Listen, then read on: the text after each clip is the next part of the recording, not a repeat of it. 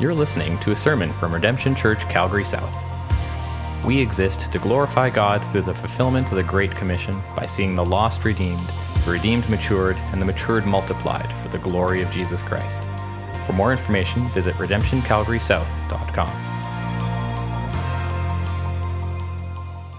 All right, well, December is here. It came kind of with the fury this morning. Quite a bit of snow outside. Our setup crew had a lot of fun out there, pulling in the trailer, pulling in the equipment. But we're excited. We love Christmas. We love the celebration of the birth of Christ. It's an awesome time in our homes, and it's an awesome time together as the church family, worshiping Him, bringing Him glory because the King has come. Amen? And so we want to praise the Lord. And as we also mentioned this morning, we're continuing to share this news that we are moving. We're moving to a new location. We want to praise the Lord for that. We want to get excited about that together. We have been praying about this for over almost 2 years now to find a good location in South Calgary. And we've had locations here and there, smaller ones, but this is going to be so much better for us as a church to be gathering together, more room for ministry, more room to reach the lost, more room to minister to one another and to praise the Lord together. So praise Him for that. Our Lord is providing, the Spirit is moving, and His Word is going forth. And as I've been thinking about that, as I've been thinking about this new opportunity, what comes with that is also more costs as a church. It costs more money to go from a place like this to a place like that.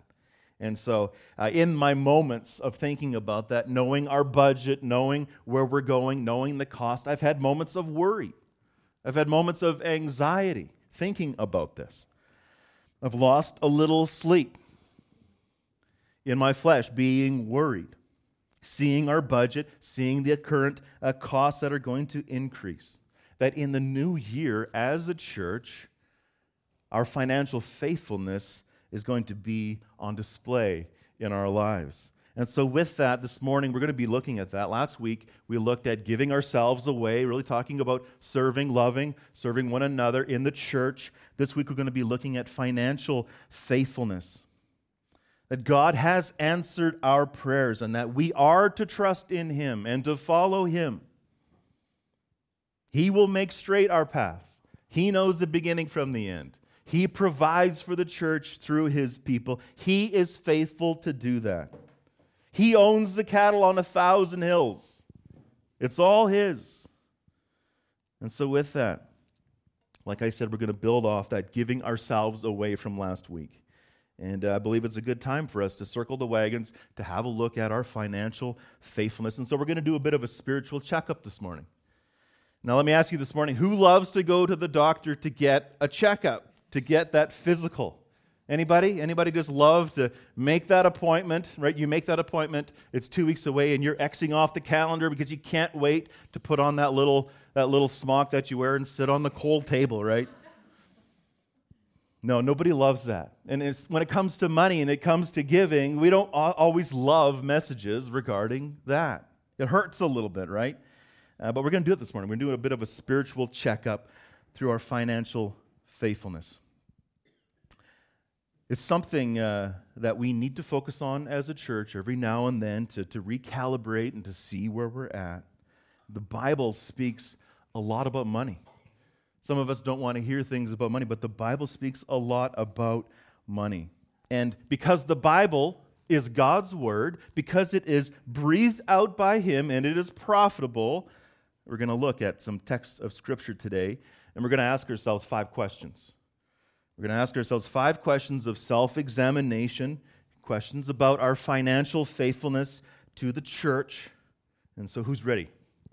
Who's ready? Who's excited for that? Right?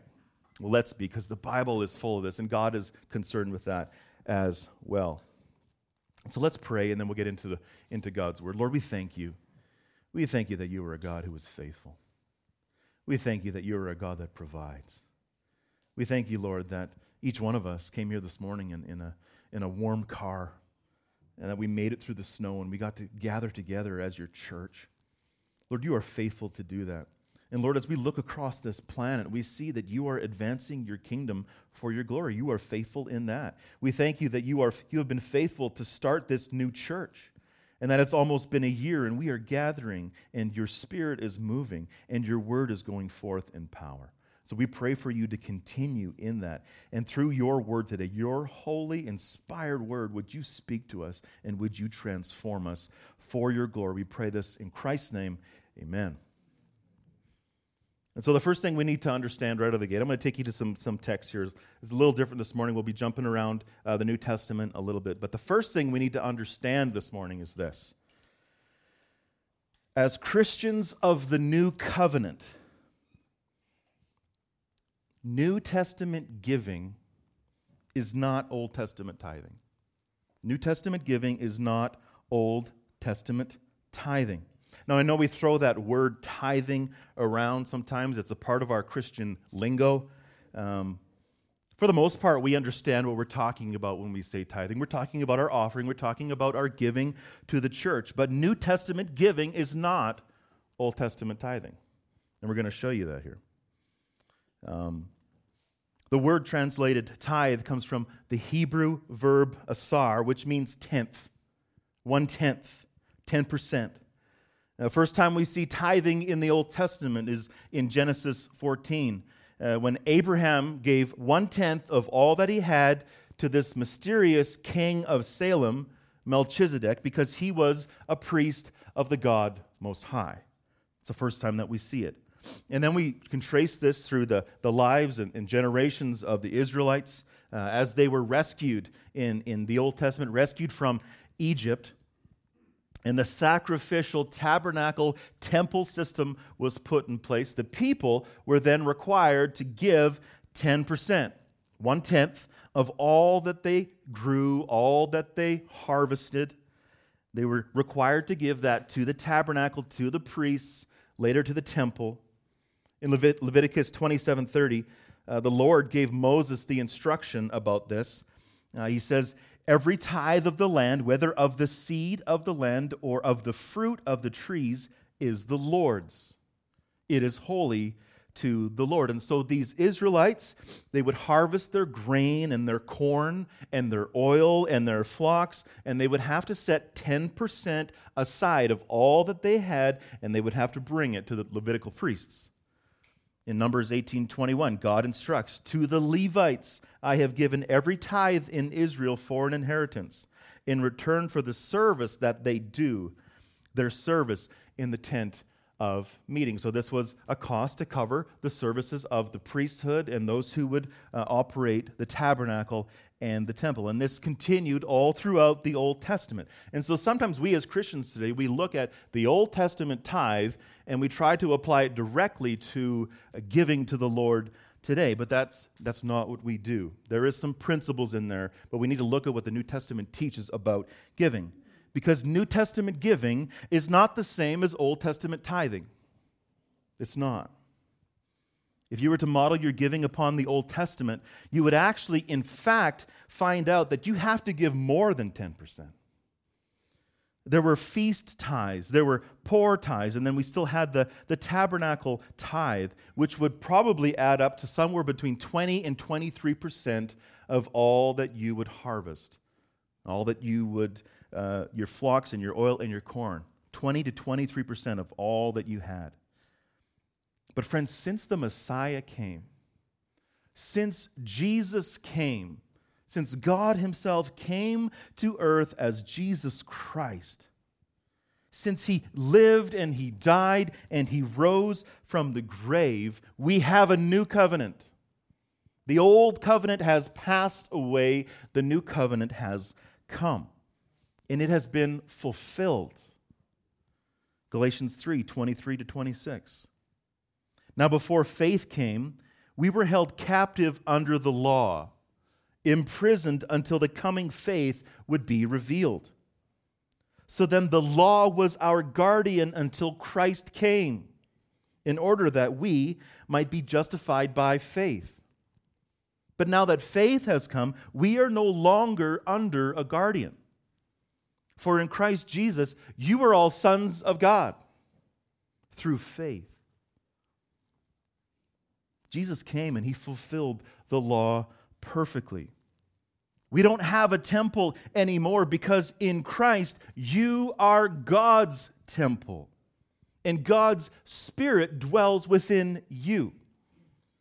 We don't have priests anymore to pay taxes to anymore because 1 Timothy 2:5, there is one mediator between God and man, the man Christ Jesus, who Hebrews 4:14 says, he is our high priest. He is the one who has ascended into heaven, Jesus, the Son of God. The old covenant has passed away through his blood. In his blood we have a new covenant. We don't have a sacrificial system anymore because Jesus is the perfect sacrifice, the perfect final lamb sacrifice. So friends, all the promises and the law of the Old Testament is fulfilled in the Son of God, in Jesus Christ. We are no longer under that law anymore. The law, the sacrifice, they all pointed to him. And it was fulfilled perfectly in him. He is the Son of God. He is the Messiah. All of the promises of the Old Testament find their yes and amen in Jesus Christ. And with that, the same with the tithe, this legal requirement of the tithe. It's no longer required, because New Testament giving is not the same as Old Testament tithing. New Testament giving has to be understood in light of the New Testament. And so then what does the New Testament teach? Is it silent on this issue of giving? Do we no longer have to give to the Lord anymore? Are we free to just sit back and hold on to our wallets? Well, no, actually the New Testament is full of instructions on money and giving.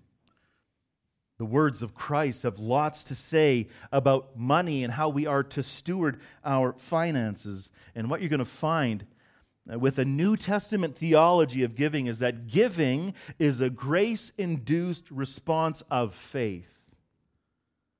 A grace-induced response of faith to the glory and the beauty of the gospel. It's not a legal requirement. It is of grace. And it's marked by giving rightly, giving generously, giving cheerfully, giving sacrificially, and giving worshipfully. And we're going to see that as we walk through some texts. And so if you would turn with me to Matthew chapter 6, verses 1 to 4. Matthew chapter 6, verses 1 to 4. We're going to see the first question that we're going to ask ourselves this morning about our financial faithfulness. And it's going to reveal to us the heart behind it. Matthew chapter 6, verses 1 to 4. What we're going to find here is we're going to find this question, and the question is, am I giving rightly? My discretion reveals my intent. In Matthew 6, Jesus says, beware of practicing your righteousness before other people in order to be seen by them. For then you will have no reward from your Father who is in heaven. Thus, when you give to the needy, sound no trumpet before you, as the hypocrites do in the synagogues and in the streets, that they may be praised by others. Truly, I say to you, they have received their reward. But when you give to the needy, do not let your left hand know what your right hand is doing, so that your giving may be in secret, and your Father who sees in secret will reward you. So we've already established that the Old Testament tithing no longer applies to Christians in the New Covenant. But when you study the New Testament, monetary giving is still an essential marker of faithfulness in God's people. And so if you claim to be a Christian, giving is just a natural, in fact, it's a supernatural outpouring of grace in your life. It's not a law, but it's a supernatural proof that you are a believer. And this is insinuated by Jesus in verse 2 as he says this. He says, when you give. When you give. He doesn't say if you give. He says, when you give. He expects his followers to give. Now, the context here is giving to the needy. So this would apply to personal interaction with those in the world as well, those who are poor, those who are in need, and you should apply it that as well. But it also applies to giving to the church, because the church also gives to the needy. Our mission is for the needy. The most needy thing that we have is our salvation in Jesus Christ. And then verse 2, we see that this instruction is given to be applied to the heart. He says, "Thus when you give to the needy, sound no trumpet before you, as the hypocrites do in the synagogues and in the streets." So in your giving, don't be a hypocrite. Don't shout it out. Don't show it to the world around you, that you may be praised by others. Truly I say to you that you will receive your reward. That'll be your reward. But when you give to the needy, don't let your left hand know what your right hand is doing, so that your giving may be done in secret, and your Father who sees in secret will reward you. So what we're going to see here is two things that we're going to apply. The first is, am I giving? Jesus expects us to give. The question is, am I giving? Am I giving? And if you are giving, is it being done with the right intent? So one thing I want to be abundantly clear as your pastor in this church, I never have any idea about what anybody gives. We set it up that way that the pastor of the church will never know what individuals give in a church. I see an end-of-the-month number. That's all I see. And it's good because it keeps things right and keeps temptation away from me as well. It's information that I don't need to know for many reasons. And so I just want to emphasize that this morning. I have no idea who gives what. But we have to remember that we're not giving to a legal system. We don't give to be recognized by others. You give in secret with the Lord. Your reward is the pleasure of your King, not the acclaim of others. He's the one that matters. He's the one who knows what you give, and so give to Him. Don't think about anybody else. Think about you in Him. Don't worry about your neighbor, what they're doing or what they may be seeing. Just be faithful to your Savior. Make sure that the intent of your heart is right. Keep what you're doing between Him and you. Your Savior loves you so much. Now, along with this, we have to remember that this giving in secret doesn't give us license to hoard our wealth for ourselves, right? Just because people don't know what I'm giving or not giving doesn't mean that I have license to not give. Jesus expects His followers to give. Yes, it's a secret, but the one who knows the secret is the all-knowing God, who knows your heart. He knows your intent. And so, those two things to apply. Don't give for the eyes of others. God sees your heart. And ask yourself, am I giving? And am I giving rightly? And so your discretion will reveal your intent. Because giving is for the church. It's between all of us and the Lord. We give discreetly. And our Father in heaven knows our hearts. He knows what we are giving Him. And He will reward you for what you are doing. And the next question we need to ask ourselves in this spiritual checkup is found in 2 Corinthians chapter 9. And the question we're going to ask ourselves here is, am I giving generously? Am I giving generously? My benevolence reveals my faith. 2 Corinthians 9, verse 6. The point is this: whoever sows sparingly will also reap sparingly, and whoever sows bountifully will also reap bountifully. So if you have any kind of farming background, you're going to understand this really quickly. Sowing. Now, we're not talking about, your grandmother's sewing room where she makes you nice outfits. We're talking about sowing, spreading seed, planting seed. This is an agricultural analogy being used by Paul in the common language of the people of that day to paint the picture of giving, generous giving. So it's planting seed with the hope of a harvest.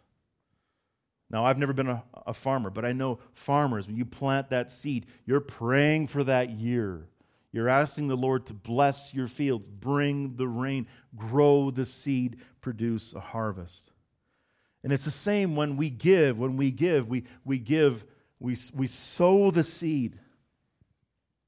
And we're not to sow sparingly, because if we sow sparingly, we will have a sparing crop.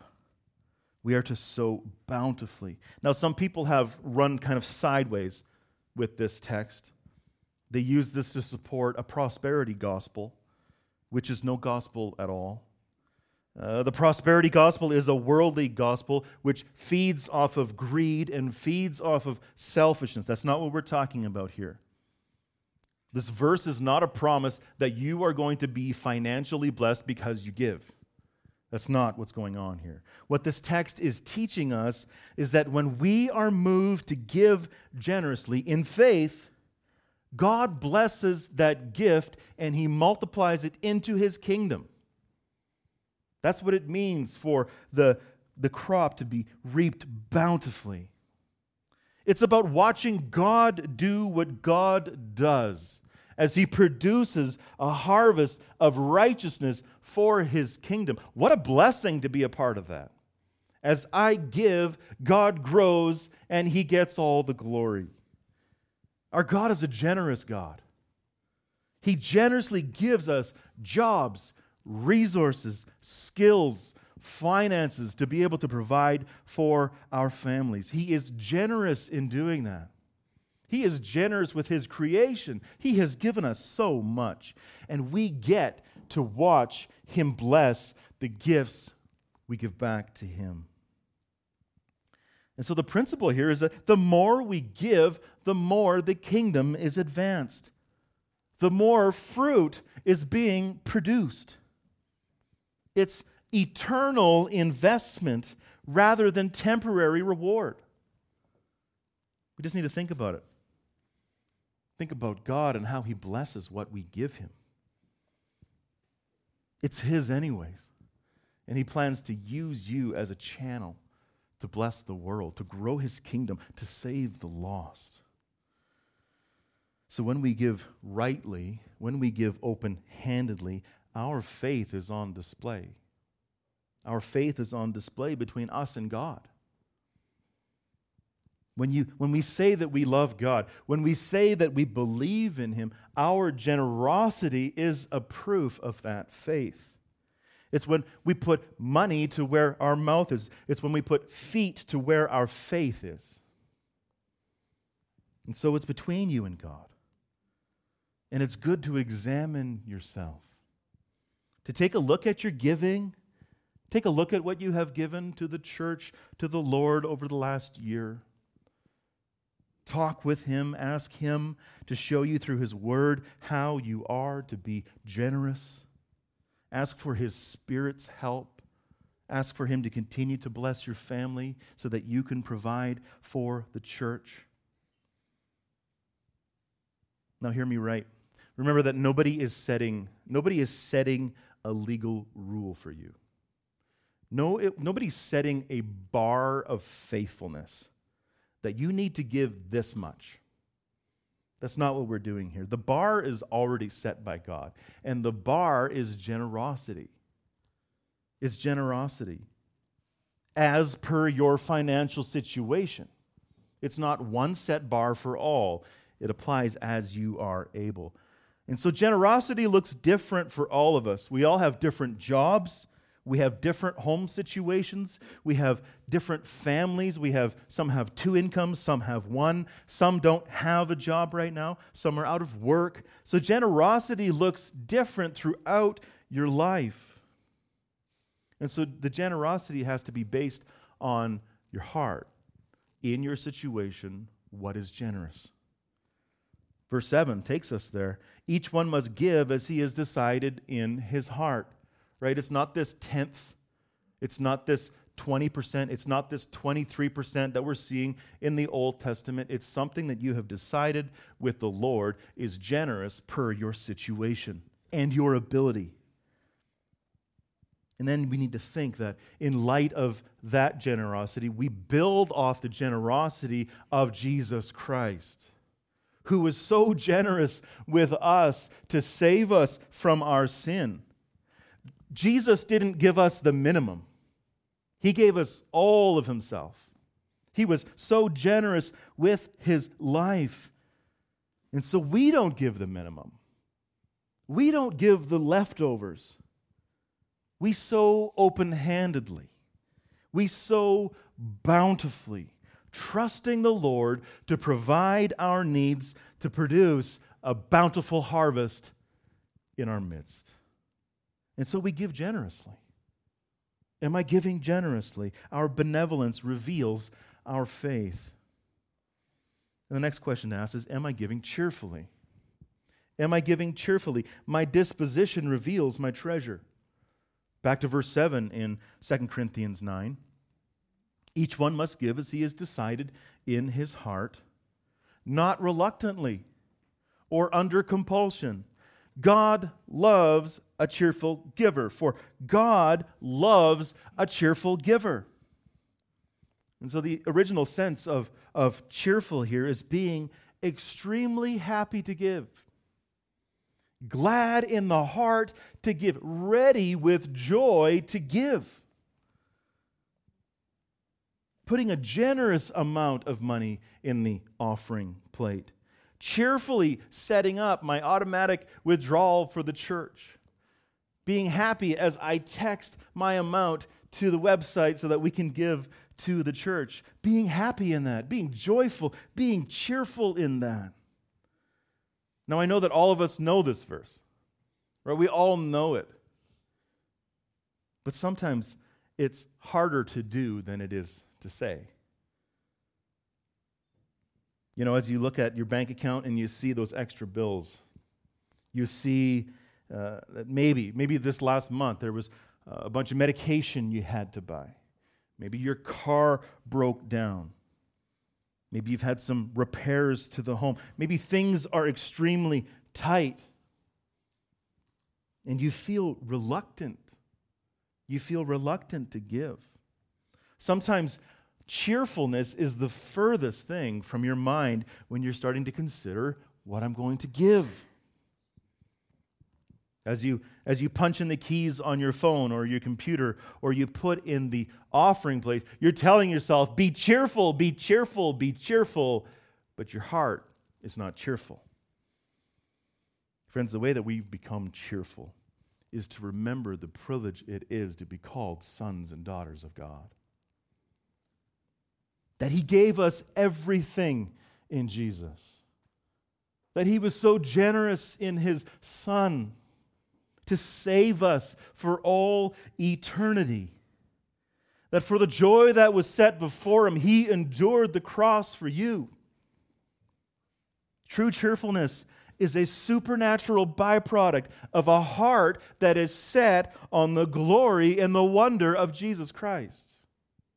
That's where you find your cheerfulness. That's where you find your joy, your satisfaction is in that and in Him alone.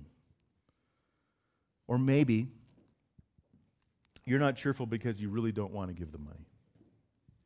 Maybe you feel that you've earned it, that it's yours. Maybe love of money is an issue. Maybe your lack of cheerfulness is revealing that instead of the Lord being your treasure, a growing bank account is your treasure. Stuff is my treasure. Financial stability is my treasure. This reminds me of the words of Christ. Matthew 6:19-21. We have it on the screen. Do not lay up for yourselves treasures on earth where moth and rust destroy and where thieves break in and steal. But lay up for yourself treasures in heaven where neither moth nor rust destroys and where thieves do not break in and steal. For where your treasure is, there your heart will be also. So what is that lack of joyfulness? What is that lack of cheerfulness? What is it revealing about your heart? What is your true treasure?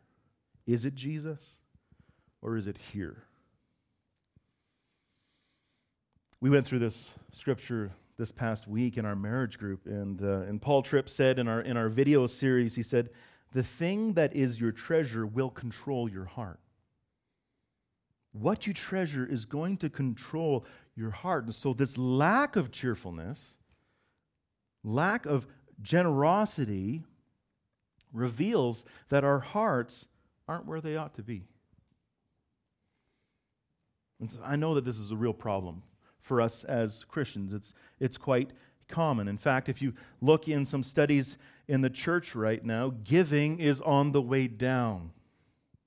As the younger generations are being brought up, the younger generations don't give like the older generations. They don't. Younger generations are overfinanced, overspending, and they're not giving generously, which would indicate that they're not also giving cheerfully. Because it's often a cheerful giver that's a generous giver. You can't wait to give. Lord, I want to give. Give me opportunity to give. I feel this myself at times. As money goes out from the account, I'm telling myself, be cheerful, be cheerful, be cheerful. I have to counsel myself. It's not my money. It's God's money. It's not my kingdom. It's His kingdom. Friends, we need to lay up our treasures in heaven, not the kingdom of me. It's so foolish to be reluctant. It's time to repent of desires for the things that are here. Repent of our lack of joy as we open our wallet and our bank accounts to the Lord. We need to be open-handed and trust Him. I mean, just look at what He has done for you on the cross.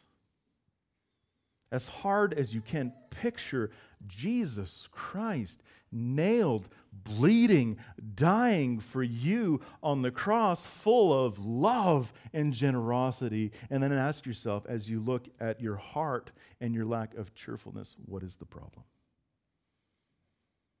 So we need to give ourselves away. And the next question we need to ask is, am I giving sacrificially? Thinking about the cross, thinking about Jesus and the sacrifice. Am I giving sacrificially? My readiness reveals my understanding. So back in chapter 8 of 2 Corinthians, Paul was recalling the incredible generosity of a church, the Macedonian church. 2 Corinthians chapter 8, verses 1 to 4, he says, we want you to know, brothers, about the grace of God that has been given among the churches of Macedonia. For in a severe test of affliction, their abundance of joy and their extreme poverty have overflowed in a wealth of generosity on their part. For they gave according to their means, as I can testify, and beyond their means, of their own accord, begging us earnestly for the favor of taking part in the relief of the saints. Paul was recalling the generosity of this afflicted, of this poor church. And he was celebrating their hearts amid such severe affliction and poverty. He said they had an abundance of joy in that affliction. And they loved to help, to give, to relieve other Christians of their affliction. They gave according to their means, which is a New Testament principle. We give according to our means, not this flat 10%. Now we have, and then it says that they gave above and beyond their means. Now we have no details about how they did this. Maybe they took on extra work. Maybe they dialed back their expenses. Whatever the case may be, what we see here is that they sacrificed in order to give beyond their means. And they did it joyfully, for the kingdom of God. And Paul says, they begged us earnestly for the favor of taking part in the relief of the saints. What hearts! What love! What understanding of the priority of the gospel. They gave up something, or they did something extra so that they could give more. Now, as I mentioned, we often look at our bank accounts and we see little room for change, right? But let me ask you this, is there more room for sacrifice? Maybe there's no more money coming in, but maybe there's room for sacrifice. I'm asking myself these same questions. Are there things that we can sacrifice so that we can give more to God's kingdom? Sometimes it takes thinking creatively a little bit. So some examples would be this. Tim Hortons instead of Starbucks. Maybe McDonald's coffee instead of Tim Hortons. Maybe coffee at home instead of going anywhere. Maybe eating at home more than we are eating out. Maybe eating simpler meals. Shopping the discounts. Shopping the clearance aisle. Maybe rather than 8 pairs of jeans, I'm going to have 4 pairs of jeans. Or 2 pairs of jeans. No name brands versus the name brands. Staycations rather than vacations. Whatever it may be. These are just ideas. Nobody's laying any kinds of rules, and nobody is judging you for what you do. But it's a conversation you have between you and the Lord. Lord, what am I going to sacrifice for you? You have sacrificed so much for me. You know, we do sacrifice. We do sacrifice for things in our life. Sometimes we want to go on a vacation, and so we sacrifice for those things. But what am I sacrificing for the Lord? Maybe there are some changes to be made. But the key is that in our giving, it needs to be sacrificial. Sacrificial means it should pinch a little bit. My old pastor from Kentucky would say, you know you're giving sacrificially when it hurts, when you can feel it. Now, you got to remember these Macedonians, they were facing extreme affliction, and I can safely say that we are not facing what they were facing. They were experiencing extreme poverty, but yet their joy was full. And in that joy, they were eagerly begging to give towards the Lord's work. So as we look at the world, friends, we are rich. We are rich. Even in the economy Calgary is facing right now, we are rich. So what's our sacrifice going to be? That's between you and the Lord. Maybe you're going to work on that as a married couple. Let's sacrifice something together in order to give more towards the Lord. A sacrificial church understands the urgency of the gospel and gives herself away, sacrificing some things in order to invest in God's things. Am I giving sacrificially? And finally, am I giving worshipfully? Am I giving worshipfully? My devotion reveals my adoration. 2 Corinthians chapter 8, verses 7 to 9. But as you excel in everything, in faith, in speech, in knowledge, in all earnestness, and in our love for you, see that you excel in this act of grace also. I say this not as a command, but to prove by the earnestness of others that your love also is genuine. For you know the grace of our Lord Jesus Christ, that though he was rich, yet for your sake he became poor, so that you by his poverty might become rich. Now, Paul's not talking about earthly riches here. He's reminding the Corinthians, and he's reminding us that the end game is God. Our riches, when we are rich in God. It's all about him. Apart from him, we are spiritually bankrupt. We are poor. We have nothing. And apart from him, we were heading to destruction because of our sin. But by the grace of God, the God who has everything and owns everything sends himself Jesus Christ comes to earth to live, to die for you. He became poor in the sense that he humbled himself to the point of death, even death on a cross for you.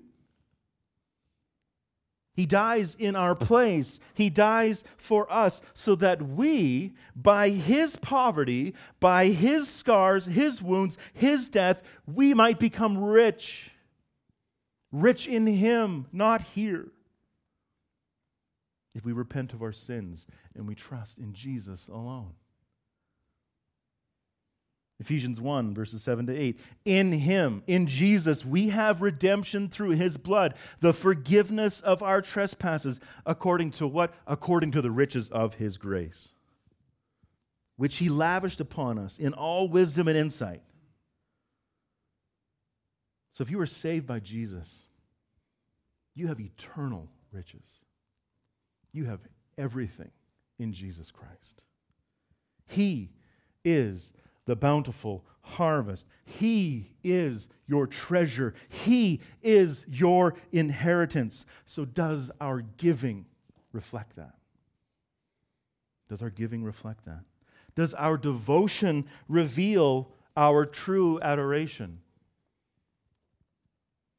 Paul calls the Corinthians, and he calls us to excel in this act of grace, to be faithful in our offering to the Lord, not as a legal command.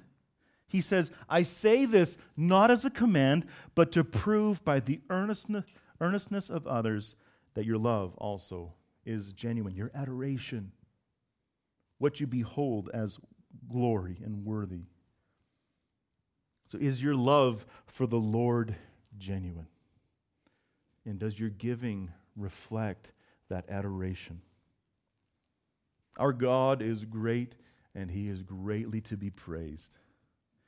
Even though he is high and holy, he came near, and he is tender. He loves us, and our job on this earth is to ascribe him glory by the power of the Spirit, motivated by his word, walking in his righteousness. Ascribe him glory, which means my hands are open, worshiping him from the abundance of my heart, proving that the genuineness of my love is true. We're merely stewards. It's all his. He has given us so much. For your sake, he became poor, so that you, by his poverty, might become rich.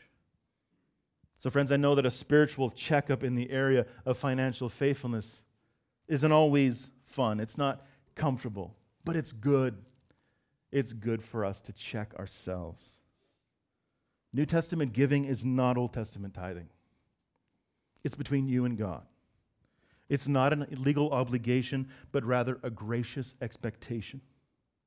So what is your giving saying about your heart? Are you giving? Are you giving rightly? Are you giving generously? Are you giving cheerfully?